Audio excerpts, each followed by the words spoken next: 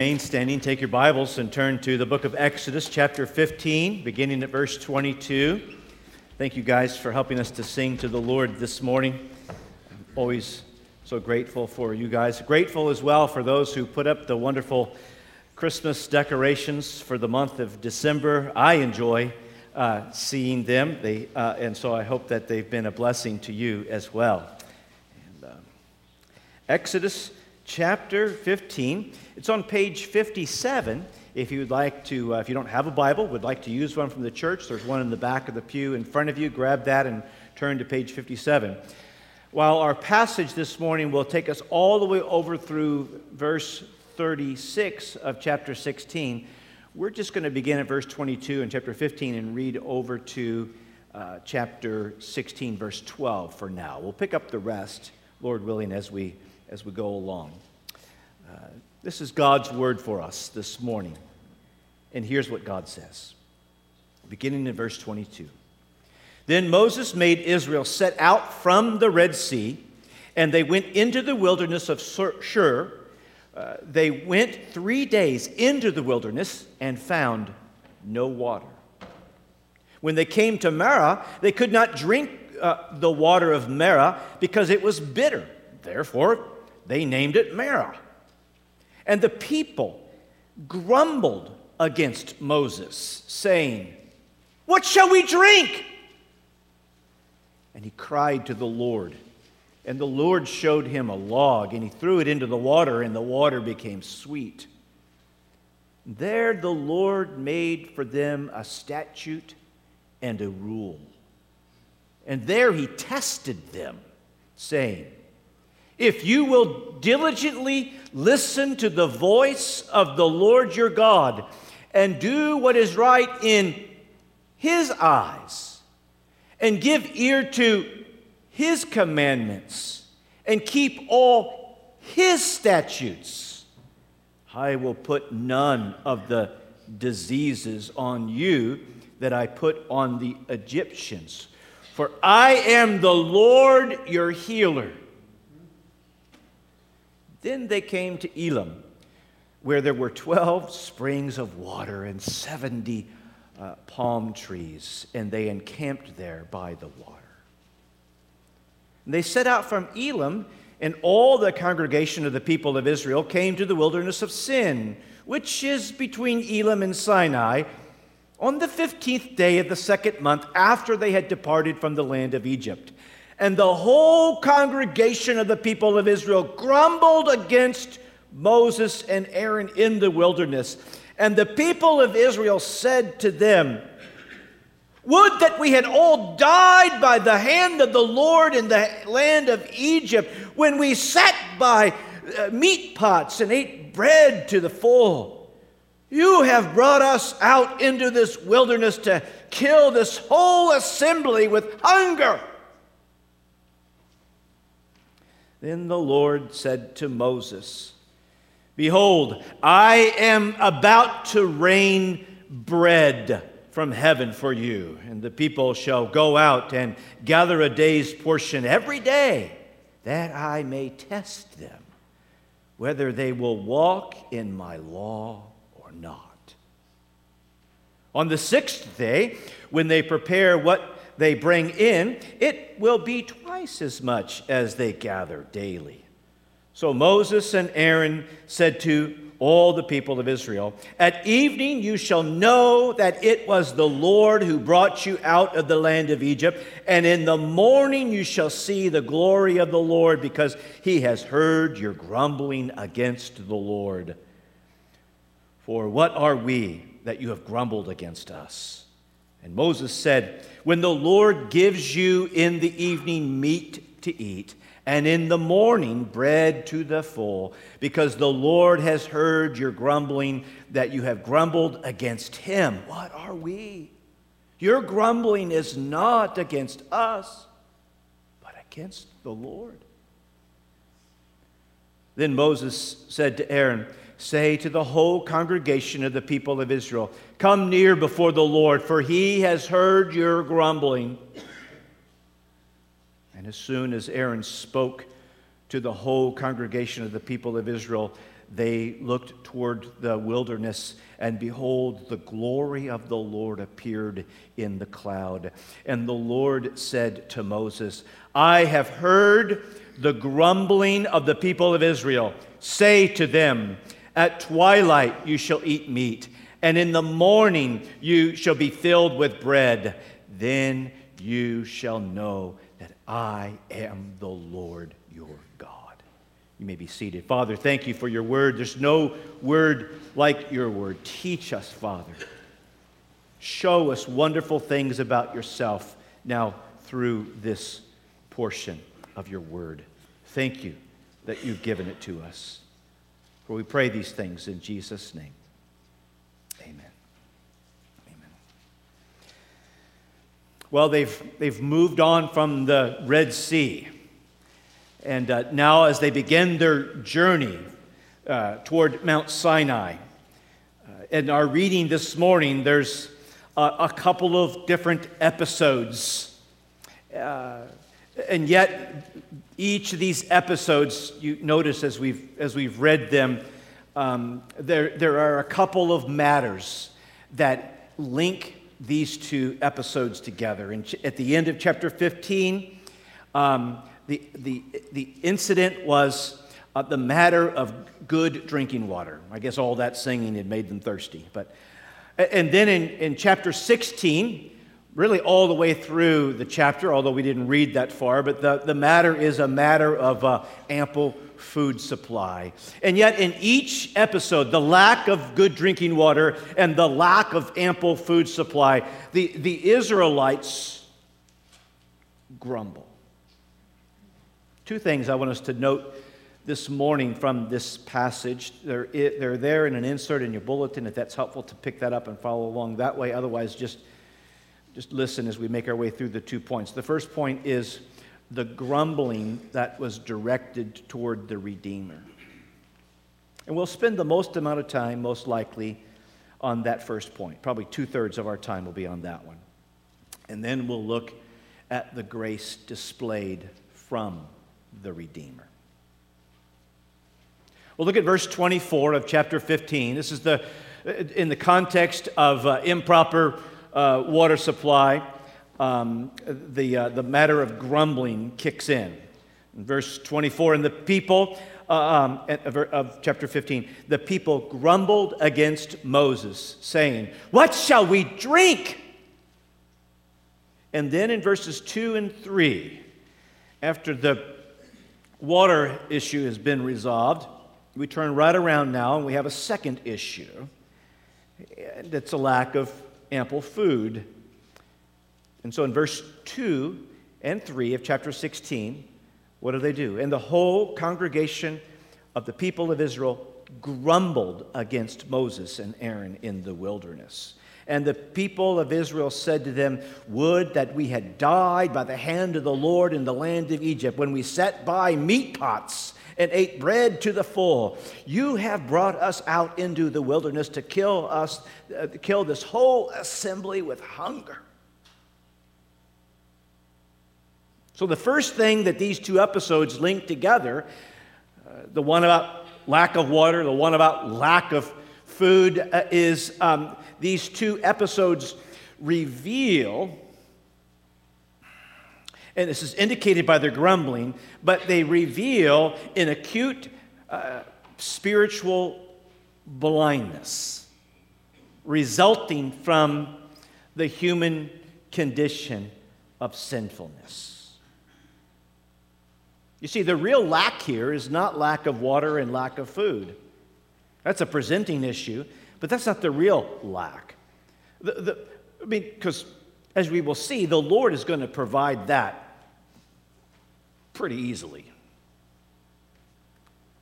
No, the real lack in these episodes is the lack that the people of Israel have in truly, earnestly, genuinely seeing that the Lord is God. It's a lack of seeing. It's a lack of experiencing the Lord as God. Israel is unable, incapable, disinclined to know that the Lord is God. That's not the current operating posture of their heart. And so the Lord provides a test for them. The occasion for the test is a lack of water and the grumbling that ensues. The occasion for the test is a lack of ample food supply and the grumbling that ensues. And yet the test is not a test on whether or not the Lord will provide. It's not a test for the Lord per se. In this case, which make note, next week, Israel will test the Lord. But in this week, the Lord is testing Israel. Look at how he lays this out in the second part of verse 25 of chapter 15 and verse 26. After Moses tossed the log into the water so that the bitter water became sweet. I mean, think about it. They had just seen the Lord use Moses to take the water of the Nile and turn it into bitter blood. They just seen that a month and a half ago or so. And now they're just not seeing what the Lord is capable of doing. So Moses tosses a log into the water and it becomes sweet water. And it's in this context then that the Lord describes the test that he now has for Israel. Then the Lord, second part of verse 25, then the Lord made for them a statute and a rule, and there he tested them. Do you see what I mean by testing? Tested them, saying, if you will diligently listen to the voice of the Lord your God, and do what is right in his eyes, give an ear to his commands, and keep all of his statutes, then I will put none of the diseases, i.e., none of the plagues that I just dumped on the Egyptians, I will put none of those diseases or plagues upon you. For I am the Lord, and then he adds a new twist or fuller dimension of the meaning of the Lord. I am the Lord who heals.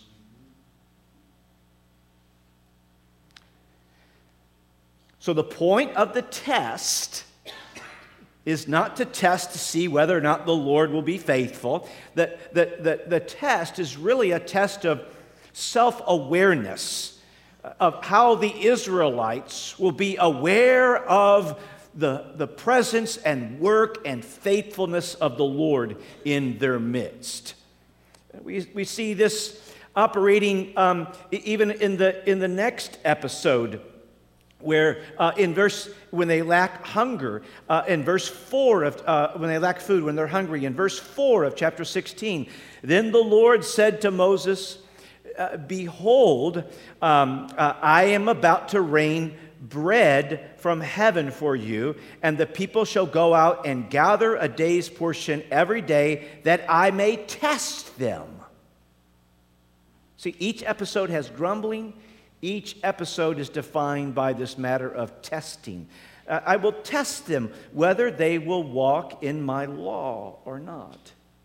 Now, one of the things that intrigues me about the timing of these two episodes and about this matter of testing is, in each case, it talks about a statute, a rule, about his commands. It talks about how whether they will walk in his law or not. And what's interesting is we're not to Mount Sinai yet. We're not to Exodus 19 and 20 yet. The reason I mention that is because it is in those chapters, Exodus 19 and 20, we're a couple chapters away, that the Lord begins specifically giving Israel his laws.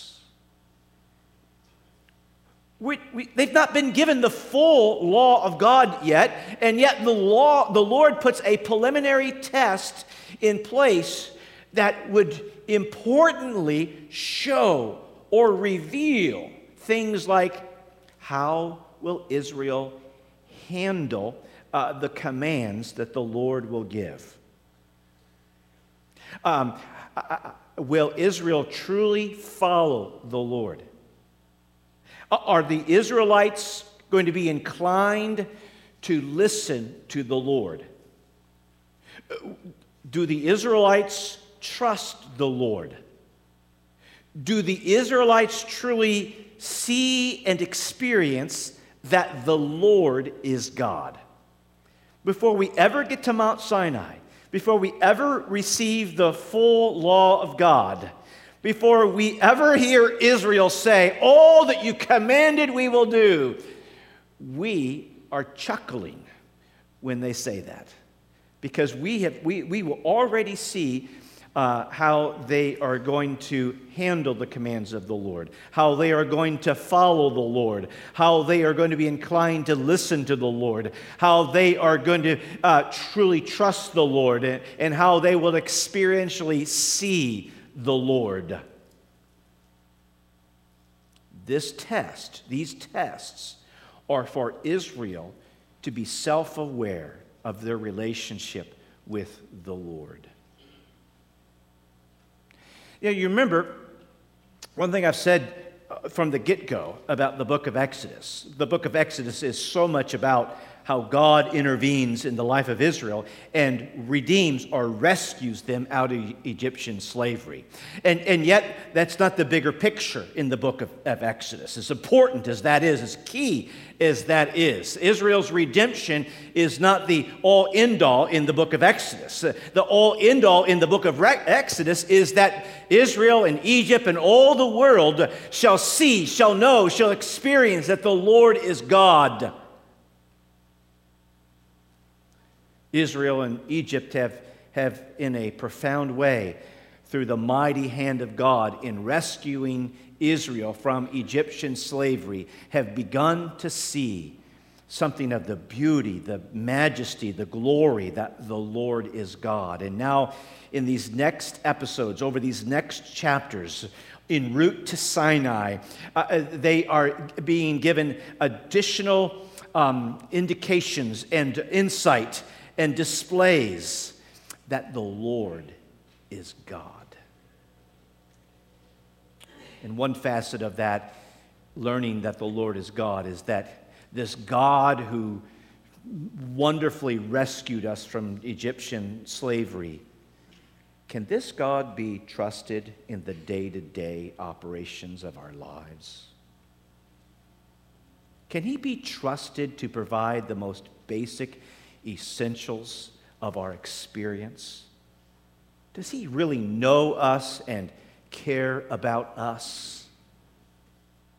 Well, the tests that the Lord is instituting here in terms of how clearly they see that the Lord is God is the tests on whether or not they will be inclined to obey the Lord and to listen to the Lord and follow the Lord and trust in the Lord and experience the beauty and the satisfaction of the Lord.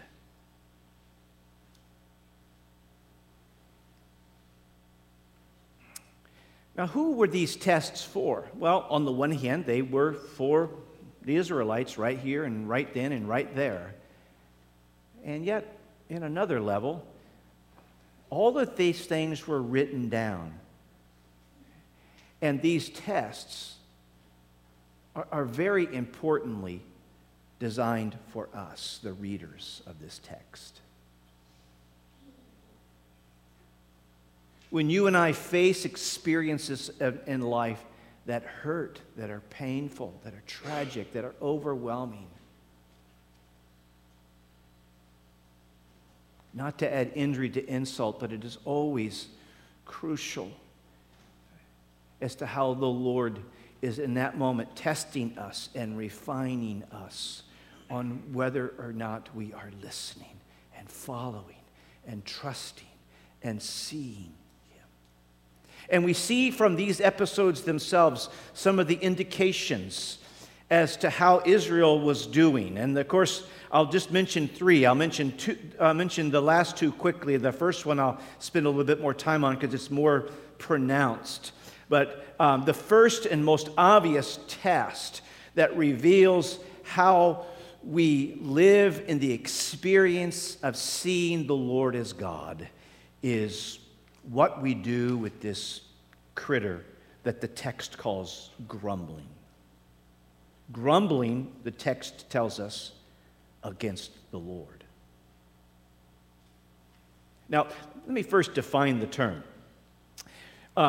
Grumbling is more than a complaint or a dislike of our experience or our circumstance or our situation. No one asks us, not even God, asks us to like unlikable situations and circumstances. Grumbling is more than disliking our situation or our circumstance. Grumbling is not merely decrying our circumstance or our situation. Grumbling takes that matter of not liking our situation and it adds another feature to it. Grumbling has an accusatory feature added to it. Grumbling is more, in other words, than groaning. Grumbling blames someone for the circumstance and for the situation. Groaning is a fitting response to the sufferings, to the hardships, to the losses, to the difficulties of life. Early in the book of Exodus, as the Israelites were under the weight of Egyptian slavery, they were groaning. And we're told there that the Lord heard their groans. He hears the groans of his people. And in that case, that's how he dispatched Moses to provide a relief, a remedy to it. The other night we were reading Psalm 22. It's a psalm of the Lord Jesus Christ himself. And the psalm starts out depicting the life of our Lord. It was a life of groaning. The Lord groaned before the Lord. He didn't grumble at the Lord. He groaned before the Lord. And Romans 8 reminds us that all of creation at this moment groans as we eagerly await our adoption, the consummation of our salvation. You see, groaning is the response to difficult, hard circumstances and situations. Grumbling is different than that. Grumbling is never used in a positive way in Scriptures. Grumbling is symptomatic of unbelief. In other words, let me differentiate this a little bit further. We groan because we hurt. We grumble because we're mad. We groan because we need God's help in our hardships. We grumble because we think God is no help in our hardships. We groan believing that God can change things. We grumble believing that God won't change things. Groaning is the sound. It is the response of faith in suffering. Grumbling is the sound, the response of unbelief in suffering.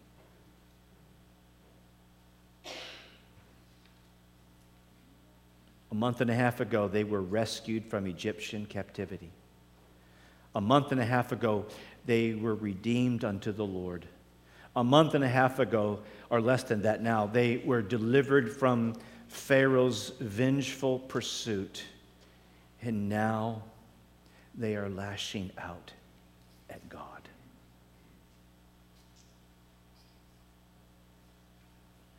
The first test, if you would, played out for them and for us is, where are we at on the spectrum of groaning and grumbling? One is a wonderful voice before our God. The other is a troublesome voice against our God. A second thing, I'll go do this quickly. The second thing that's going here, it dovetails with this issue of groaning. A second test or indicator of how they are seeing and experiencing that the Lord is God is the delusional evaluation of the past with a view to walk away from the Lord. Look, verses 2 and 3, it's tragically humorous. It's tragically humorous. And sadly, this is not the last time we will see this line deployed, but we saw it even in the first part of chapter 15. But they say in verse 3, and the people of Israel said to them, would that we would have died by the hand of the Lord in the land of Egypt, when we sat by meat pots and ate bread to the full. Oh, the good old days back in Egypt. Now, you guys have been with me most of the time in our study through the book of Exodus. Up to this point, have you read anything about Israel's experience in the book of Exodus that is truly reminiscent of the good old times? Hard work, forced labor, unfair treatment, oppression, pediatric genocide. The good times? Huh?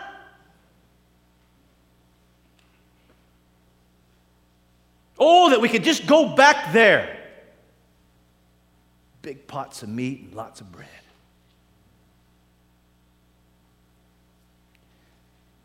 Do you see, we need to be sympathetic at some point with this. I mean, do you see what hurt and trials and difficulties do when they press in on us?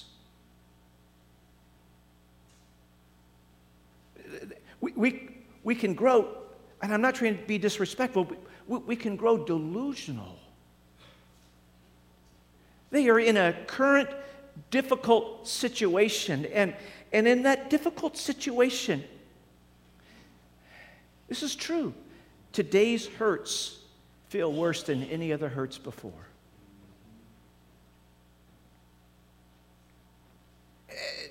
And maybe there's some unrealistic expectations in play here. Again, we look at this sympathetically, not critically.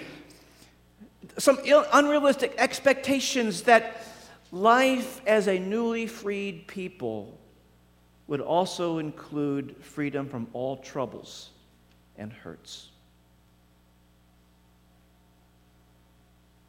And they are learning that while they are freed and now belong to the Lord has redeemed them unto himself. While they are truly free, they are not free from the troubles, the hurts, the difficulties of this present experience. And this is what I see in play here. They're thinking things were better before Jesus saved me. It was better without Jesus. Pots full of meat and lots of bread. See, it is at that moment of acute hurt and pain when delusional thinking settles in, and at that moment we are tempted to walk away from Jesus. You're not the only one who's tempted to walk away in the difficulties. That's where Israel was at. And a third thing, just quickly, a third test is they were grumbling, they were delusional, and they just still, even though the Lord's providing food and water, meat and bread, there's a difficulty in carefully listening to and obeying the Lord. Why? Because they're not seeing the Lord clearly. They're not seeing that the Lord is God and that his faithful hand is with them to provide for them. And the difficulty that they have in listening to the Lord's instructions is seen even in the instructions he gives to them as to their daily allotment of quail and manna. Every evening the Lord says, I'm going to provide you quail. Every morning I'm going to provide you manna. And every day I need you to gather just the portion that you need for that day. except on the sixth day. On the sixth day, I want you to gather a double portion because that's going to carry you into the sixth day and over into the seventh day. Pretty clear instructions. Look at verse 19 of chapter 16. And Moses said to them, "Let no one leave any of it over to the morning." So just take enough that you need for this day. Don't stockpile any till morning. Verse 20, but they did not listen to Moses. Some left part of it till the morning, and it bred worms and stank. Or then on the sixth day, look at verse 22. On the sixth day, they gathered twice as much bread, 2 omers each. And when all the leaders of the congregation came and told Moses, he said to them, "This is what the Lord has commanded. Tomorrow is a day of solemn rest, a holy Sabbath to the Lord. Bake what you bake and boil what you will boil, and all that is left lay aside to be kept till morning." Verse 27, though, skipping on down. On the seventh day, some of the people went out to gather. But they found none. Why didn't they find any? Because the Lord told them, you're not going to find any on the seventh day. They didn't listen to the Lord. And the Lord said to Moses in verse 28, "How long will you refuse to keep my commandments and my laws?" See, the test. The test is revealed in their grumbling. The test is revealed in their delusional perceptions. The test is revealing in their lack of carefully listening to the commands of the Lord. But let me move on. Let me go to the second point. The grumbling directed against the Redeemer, but now the grace displayed from the Redeemer. And to do that, I want to take us all the way over to the second to the last verse in the chapter, over in verse 35 of chapter 16. We're just fast forwarding 40 years, in a sense, on this manner of manna and quail. The people of Israel ate manna for 40 years till they came to a habitable land. And they ate the manna till they came to the border of the land of Canaan. An omer is the 10th part of an ephah. You remember the test explicitly given back in chapter 15, verses 25 and 26? Verse 26 in particular, "If you will diligently listen to the voice of the Lord your God and do what is right in his eyes and give ear to his commandments and keep all of his statutes, I will put none of the diseases on you that I put on the Egyptians, for I am the Lord your healer." In other words, if you just follow me, if you just obey me, if you just listen to me, if you just trust me, if you just see me, then I am going to take care of you. In a sense, the confusing part of what I just read in verse 35 is, for 40 years, the Lord is going to provide for a people who will continue to grumble. The Lord is going to continue to provide for a people who wish they could go back to Egypt. For 40 years, the Lord is going to provide for a people who will not carefully listen to his instructions. You get this? So, what is the Lord's response to a grumbling, wishing to go back to Egypt, not listening to the word of the Lord people? For 40 years, the Lord faithfully provides. Though Israel never kept their end of the bargain.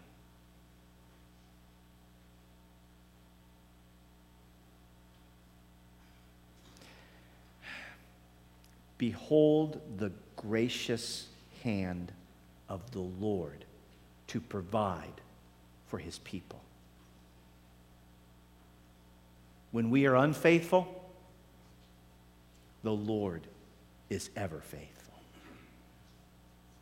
Now, on what grounds or what basis do we account for this faithful provision upon Israel's life? They didn't earn that. They didn't merit that.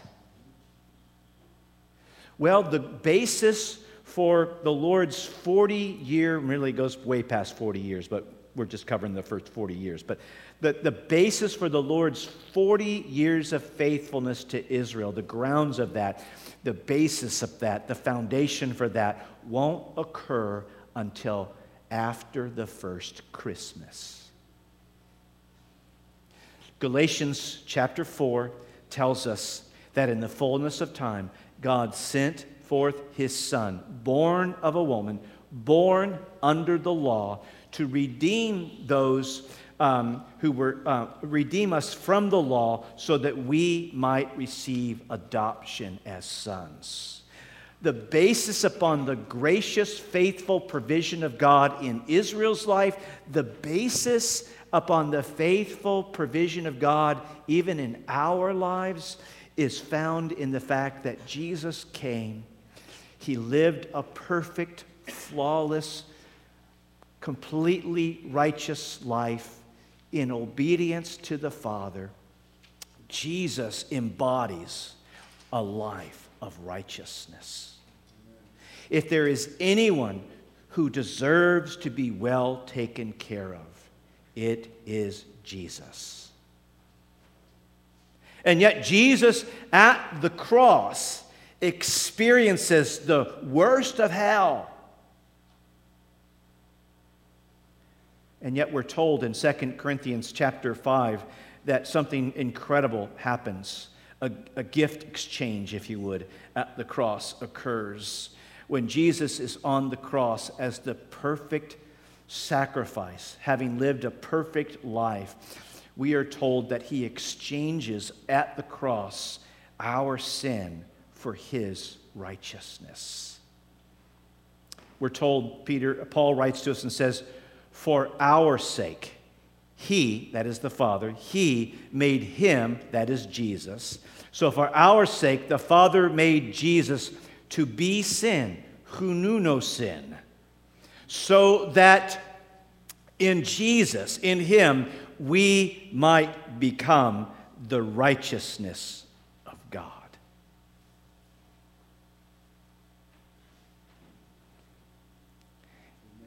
The one who has earned the full and eternal blessings of God is Jesus. And the gospel teaches us that to have Jesus, to turn to Jesus, to belong to Jesus, is not only to possess Jesus, but it is to possess all of his blessings. The Lord is faithful and gracious to his people because Jesus has taken our sin and our curse in our place. Father, thank you for what you have done for us in and through your Son. Father, we're grateful as we marvel at your good, faithful hand in our lives. And Father, as we bring our time together to close this morning, we do so with grateful hearts. We do so knowing that you are good in all that you do. And for that, we are ever thankful. And Father, as we end up this year and as we launch into a new year, Father, may we see the glory of Christ and may we rest in his faithful provision, that you might be glorified in and through our lives. For we pray this in Jesus' name. Amen. If you're